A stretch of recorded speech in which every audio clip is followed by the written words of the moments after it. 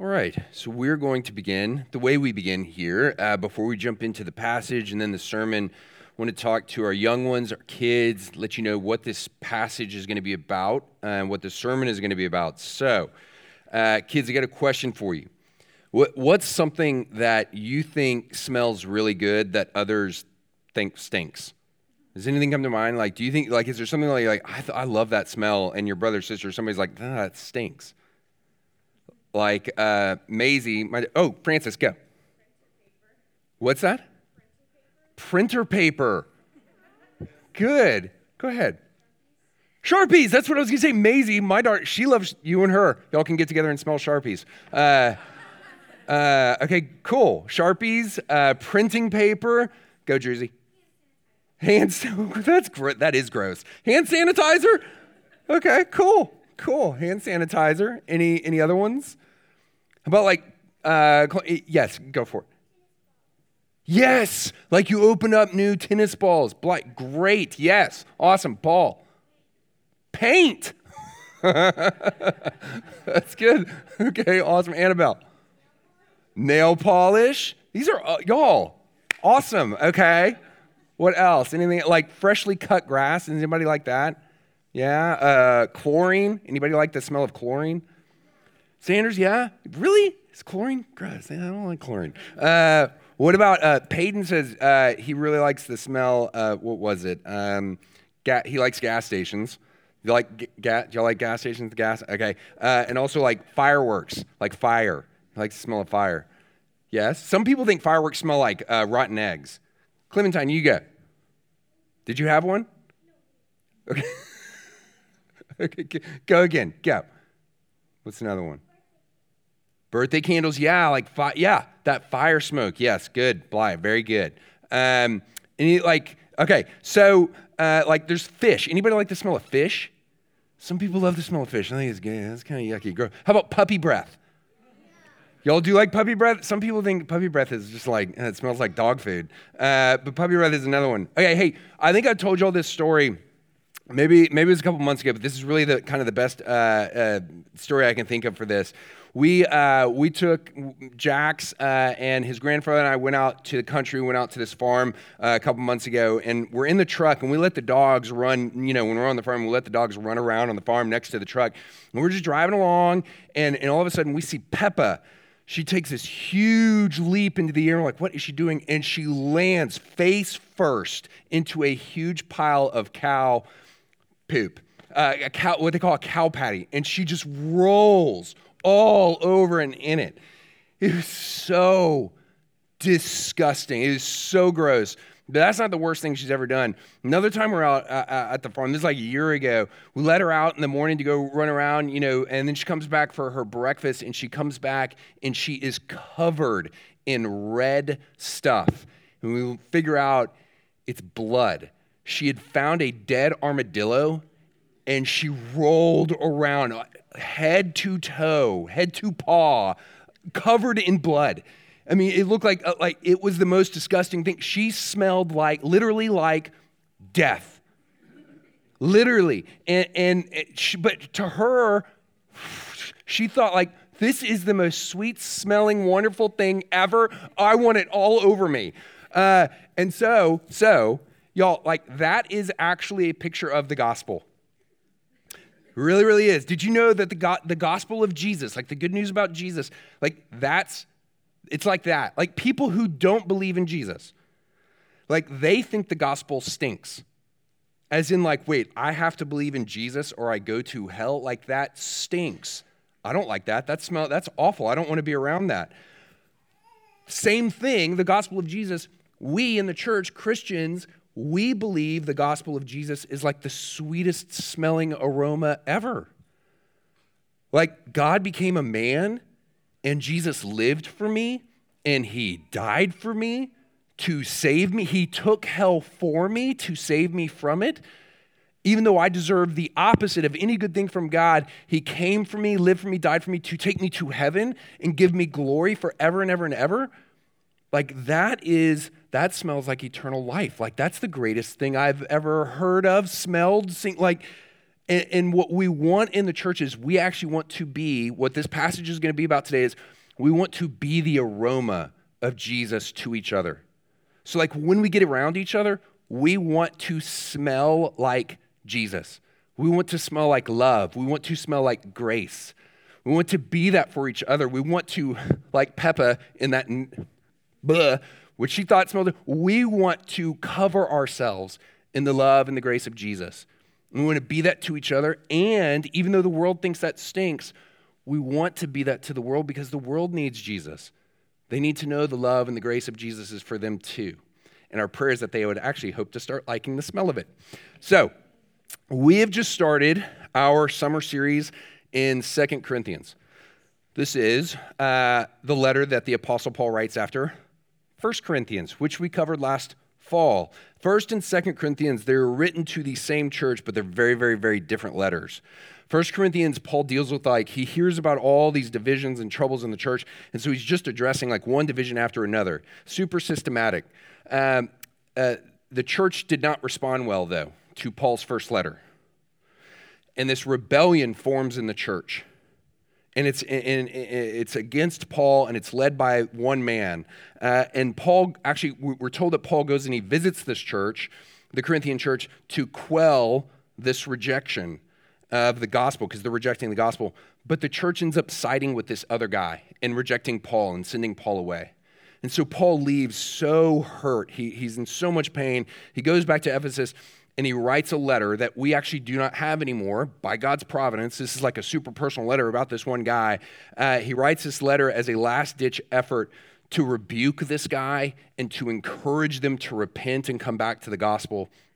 And what Paul does is, because he's like the big, he's the target, he actually sends Titus to take this letter and then report back to Paul ASAP. What do they say? What's their response? Now, the good news is that the Corinthians did respond to Paul's letter by putting this guy under church discipline. So you're like, yay. But without strong leadership, this is what always happens, another bad group comes in and fills the vacuum. And Paul, later in the letter, we're going to, this is where you would read the letter all at once and you're kind of filling in the gaps of all of it. We're only in chapter 2. Later, Paul sarcastically calls these guys super apostles because that's what they call themselves. And these guys they're a big deal in Corinth. They're like these super successful guys in Corinth. And so they revitalize that same narrative that the guy who was just disciplined, this prosperity gospel. That if you believe in God and you do good in life, then good things are going to happen to you. Life will go well with you. And this Paul guy, he preaches this, a life is hard and then you die gospel. And his life is a total mess. And so he's actually really unqualified. He's not qualified to be an apostle. You should not listen to Paul. That's the occasion of this letter, 2 Corinthians. And that's the context for what we're jumping into this morning. Please stand for the reading of God's word.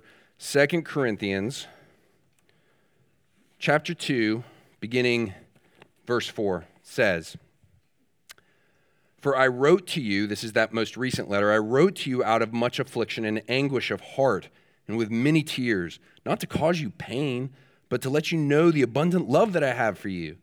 Now, if anyone has caused pain, he's caused it not to me, but in some measure, not to put it too severely, to all of you. For such a one, this punishment by the majority, it's enough. So you should rather turn to forgive and comfort him, or he may be overwhelmed by excessive sorrow.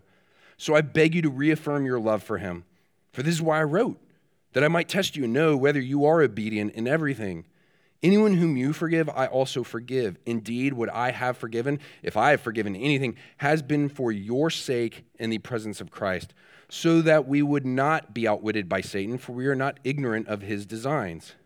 Now, when I came to Troas to preach the gospel of Christ, even though a door was opened for me in the Lord, my spirit was not at rest, because I did not find my brother Titus there. So I took leave of them, and I went on to Macedonia. But thanks be to God, who in Christ always leads us in triumphal procession, and through us spreads the fragrance of the knowledge of him everywhere. For we are the aroma of Christ to God among those who are being saved and among those who are perishing. To one, a fragrance from death to death. To the other, a fragrance from life to life. The word of the Lord. Please be seated. Okay, so gave you that broad context. Before Paul heard the Corinthians' response, like to that painful letter, to that last-ditch effort letter he sent, Paul leaves Ephesus. He heads to this town Troas, where he's planning to meet up with Titus, because he wants to hear from Titus ASAP, like, how did the Corinthian church respond? So he goes to meet Titus there. And Paul tells us here in chapter 2, in verse 12, that when he got to Troas, there was this, quote, open door to preach the gospel. And that's not just like an offhanded phrase. In the book of Acts, an open door, it means something. It means that there is no persecution from the city officials. There is no persecution from the cultural elites, from the Roman authorities, or from the Jews. Like, there's no opposition to Paul preaching. And an open door means that there is an interest among the people in the gospel. So it's one thing to not have the state telling you what you can and cannot say. It's another thing to have the freedom to preach and for people to actually want to listen and learn more. And that's what Paul's got going on. And then things go wrong. Things always go wrong for Paul. You know, he either gets imprisoned or he gets attacked and beat up or he gets sick, you know, something like that. But this time, he is stressed out. He's having panic attacks. He says he's so overwhelmed with anxiety, he can't preach the gospel. He's so preoccupied waiting for Titus, waiting to hear how the church in Corinth is going to respond to his letter. He cannot focus enough on the awesome God-given opportunity that's right in front of him to preach the gospel to people who are eager to hear it.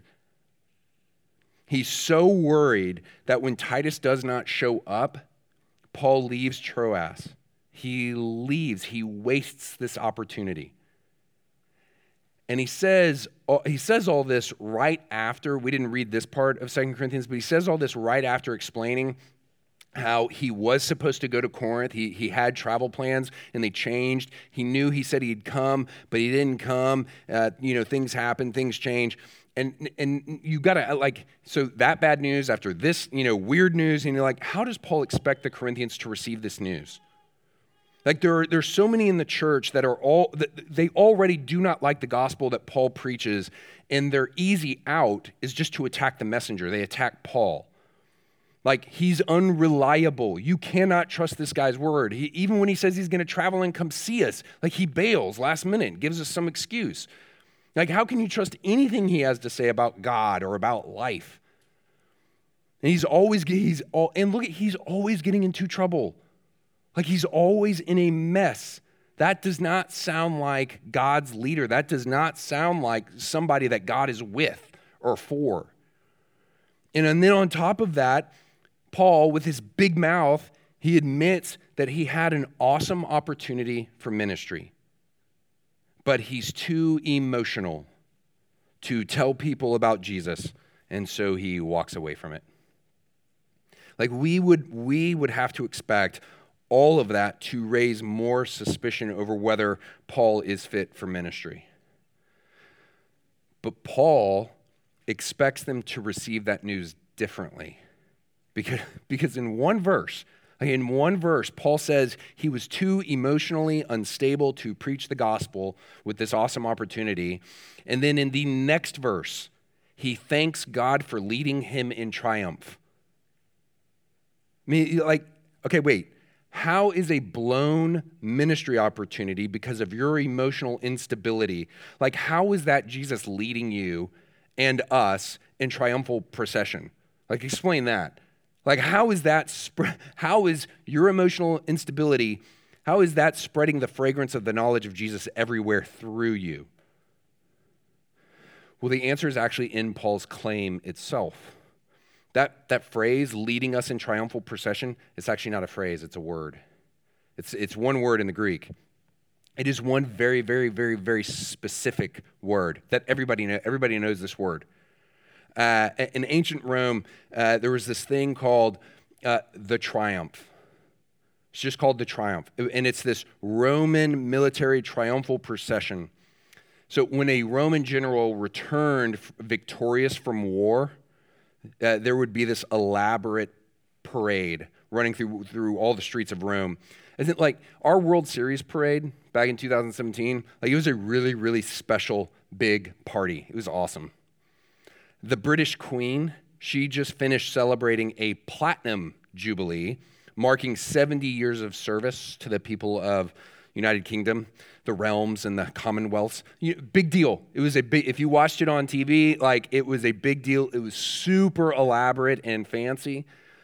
Okay, this Roman triumphal procession, it was bigger and it was more intense. This is the highest honor that could be bestowed on a Roman general, and it's the most rare honor that could be bestowed on a Roman general. They did not do that. They did not, like, this is not a common thing, like, oh, hey, we just won another battle, like, let's do this. They didn't do this for every victorious Roman general. There was a bar, there was like a gold standard. So to get this triumphal procession, you had to meet some criteria. Things like the general had to actually be the commander-in-chief on the field of battle itself. Like that's one. Another one would have been like the military campaign. It had to actually be completely finished, like it's done. Also, the foreign enemy territory, it had to be completely pacified, and the Roman troops had to be brought home safe. And you had to have, this is another random one, you had to have at least one battle in this campaign where you killed over 5,000 enemy troops. And the general had to actually gain some territorial expansion. So like you've got all this criteria, and the Senate's like arguing over, okay, are we really going to throw this guy a triumph? Okay, and then they vote on it. You did not have a parade like this every week. You did not have one of these things every year. If you lived long enough, maybe you actually got to see one, and you got to be a part of this awesome party. There's food. There's parties all in the streets during this thing. It's this huge, there's musicians everywhere. Sometimes the procession was longer than the route itself, which is like, so basically it's a lot of standing around and a little walking and marching every now and then. It lasts for days. The Roman general, he's the highlight of the procession. Like he's the big deal in the procession. He's pulled in a chariot by 4 horses. And he wore fancy togas, and there was this slave who carried a crown hovering above his head. And the general's face would be painted red, as in like he's made to look like the Roman god Jupiter, their version of Zeus, as if the general was the son of God. And there are elephants in this thing, and they're painted up. There are priests everywhere, and they're spreading incense, and they're dancing. The Roman soldiers are there, and they're in fancy togas, and they are unarmed because they don't need their weapons anymore. Mission accomplished. And finally, there's another group of people who are being pulled by chains, and these are the prisoners of war. These are like the opposing generals and princes. The country that Rome had just conquered. So thousands of people are lining the streets, and they're cheering the general, and they're booing the prisoners of war. And the parade ended. It ended at the Roman Forum, and there were and the priests there. They offer up sacrifices to the gods for the victory. And there were 2 big white bulls that capped off the sacrifices. And then the real climax of the parade. They executed the prisoners of war in this big spectacle. Okay, so everyone knew what this word Paul uses. Everyone knew what that word referred to. And Paul uses this word to paint the picture of the gospel. This is what Paul says, this is what the gospel's like. He says the picture is Jesus is leading this triumphal procession. So Jesus is the triumphant general. Paul, who is Paul? He's the prisoner. Paul is the enemy captive being pulled in chains. Paul is the one who is being booed by the crowds as he's being led to his execution, which, more than he realizes, most of the apostles do end up being martyred. Paul says he's a prisoner of war, he's defeated, he's captured by Jesus, and Jesus is parading Paul through a life of suffering on the way to his death. Okay, wait, why is that a good word picture for like how God treats his leaders of his church? Paul answers that too. Paul says, Jesus parades them this way in order to, quote, spread the fragrance of the knowledge of Jesus everywhere. The Roman triumphal procession was just as much about the smells as it was about the sights and sounds. I think the people loved the priests spreading that incense everywhere, that perfume everywhere. And then the sacrifices at the end and the executions, the people loved those smells. But that smell of death to them, it's the smell of victory. This is Paul's explanation of how he can admit his messy life on the one hand, and then on the other hand, boast in thanks to God for God's triumph in Paul's life. It's this: if you believe in Jesus, then when you see Paul's mess of a life, all of his losses, all of his failures, all of his suffering, you smell victory. You smell salvation.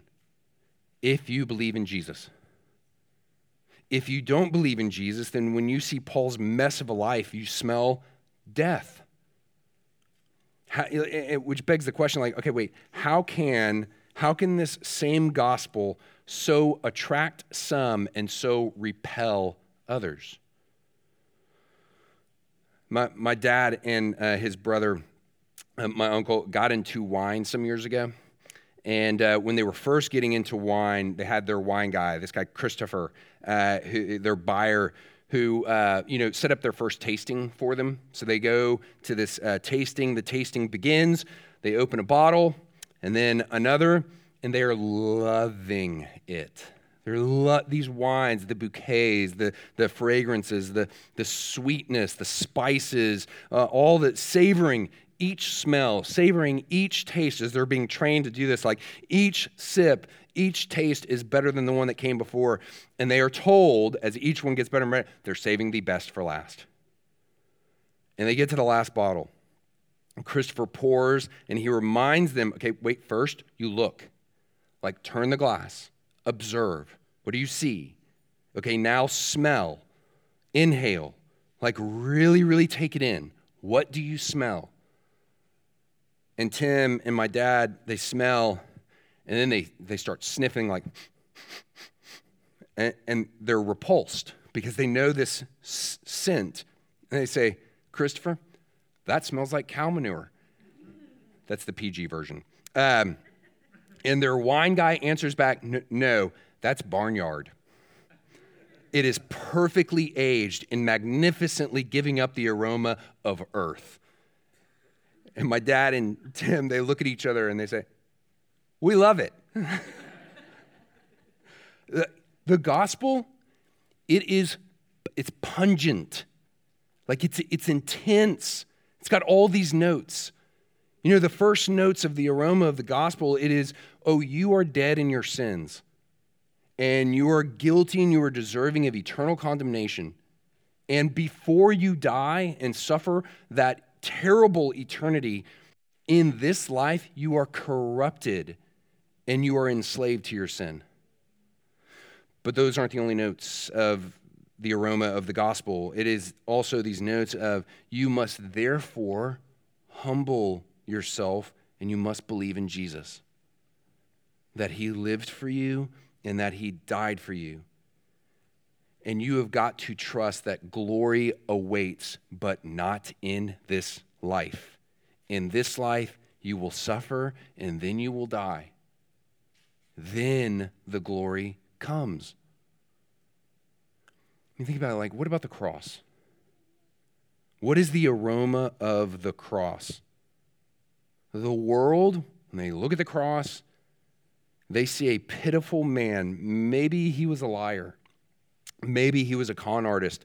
Maybe he was misunderstood. Either way, There is a poor Jew who had his 15 minutes of fame, who was bigger than life, and now there he is, discredited, tortured, weak, an embarrassing mockery, crucified, hanging shamefully naked on a Roman cross. Like, what a waste. And 2,000 years later, and what a joke. And claiming that Jesus is the only way to live forever, that is distasteful. That is gross. If you do not believe in Jesus, the gospel stinks. It smells rancid. It smells rotten. It smells awful. Who wants anything to do with that gospel? But to us, Christians, the execution of Jesus, the smell of his death, it is the smell of victory. Because on the cross, Jesus triumphed over our sin and our death. If you do believe in Jesus, then that gospel, it's the aroma of life. And yes, in the midst of our messy Christian life of suffering and weakness, the gospel of Jesus to us, it is the sweetest, most intoxicating smell of triumph. The world will say that Jesus is exclusive, that his gospel is exclusive, it stinks. And they will say that, listen, anyone can live forever and have a good afterlife if they live a good life. Okay, well, that news is also exclusive. That message is also exclusive. And that message, to me, it stinks and it's repulsive because it's not good news for me. Because I am not good enough. I know I don't, and I know I can't do this life good enough to earn a good life after this one. And neither can you, and no one can. If you accept that God shows himself powerful in our weakness, then we do not have to be embarrassed that Paul was a mess or that we are a mess. I was talking to one of you earlier this week, and you said, I'm trying so hard to do this season of life right. Is it okay that I'm doing it so poorly? Yeah. Because your salvation is all of Jesus, and saving you is glorifying to him. And think about it, even the good things, another pastor, Todd Bordeaux, who's been a big help in 2 Corinthians, he's going to come preach for us in a couple weeks, points out, even the good things of God, that God has given to the church to strengthen us and help us. Think about, y'all, prayer, the Bible, pouring water on adults and babies, accidentally sometimes, waterboarding babies, eating tasteless bread and drinking little sips of wine, worship, preaching a sermon. What is weaker than that's what we do. What's weaker than the church? And we are the stench of death to the world. You are offensive. You are an odious smell to those who do not have faith. It makes sense that they do not want to be around it. But they need it. They need the gospel. They need the grace and the love of Jesus. God's ways, they always seem foolish to us. Who is going to find any of this church gospel stuff? Who's going to find that stuff attractive? Who's going to find that thing oh, that's a wonderful fragrance? Who wants to hear what we have to say about the meaning of life? Or about the beginning and the end of the one story that we're all a part of? Who wants to hear what we have to say about what's right and what's wrong, what sin and death really are? What our real problem is and what our only hope is. Who wants to hear what we have to say about Jesus? Who wants to hear any of that from us? Those that Jesus has conquered and claimed for his own. God will accomplish his victory without us compromising his gospel and without us having to deny our weaknesses. The Roman triumph, it happened once in a lifetime. Paul says Jesus is, it says, quote, it says he is always leading us in triumphal procession. That means it's on right now. Right now. We are being led in this triumphal procession. So let's continue to be the aroma of Jesus to each other. Like, let's smell like the gospel and attract one another more and more to Jesus as we follow him together. Like, let's be about Jesus' grace for weak people. Let's give off that scent to one another here. And, y'all, those that are booing us as we are being paraded through this life, let's encourage them to join us, to breathe in deeply this love and this grace. Let's pray. Father, we thank you for the gospel. We thank you for your story, your one story about your son coming and doing for us what we can't do. And we pray that we would continue to be about that one story, that we wouldn't be about anything else. We pray that you would help us to hold on to Jesus and hold him out to each other, to know his love and his grace more today than we did yesterday and more tomorrow than we do today. Father, give us that perseverance to continue to run to our Lord and Savior. What other message is there? There is no other hope. There is no other way. Father, help us in our lives out in the world to also, as we have opportunity, to share that love and that grace, that gospel with anyone who wants to hear it, because it's for anyone just as much as it is for us. We pray that you would bless the mission of this church to that great end of raising up the name of your Son. Father, we long for the day where we actually get to hold, see, smell our Lord and Savior, and to glorify and to party and to be in that celebration forever and ever and ever. Lord Jesus, we pray, come quickly. It's in our Lord and Savior's name that we pray. Amen.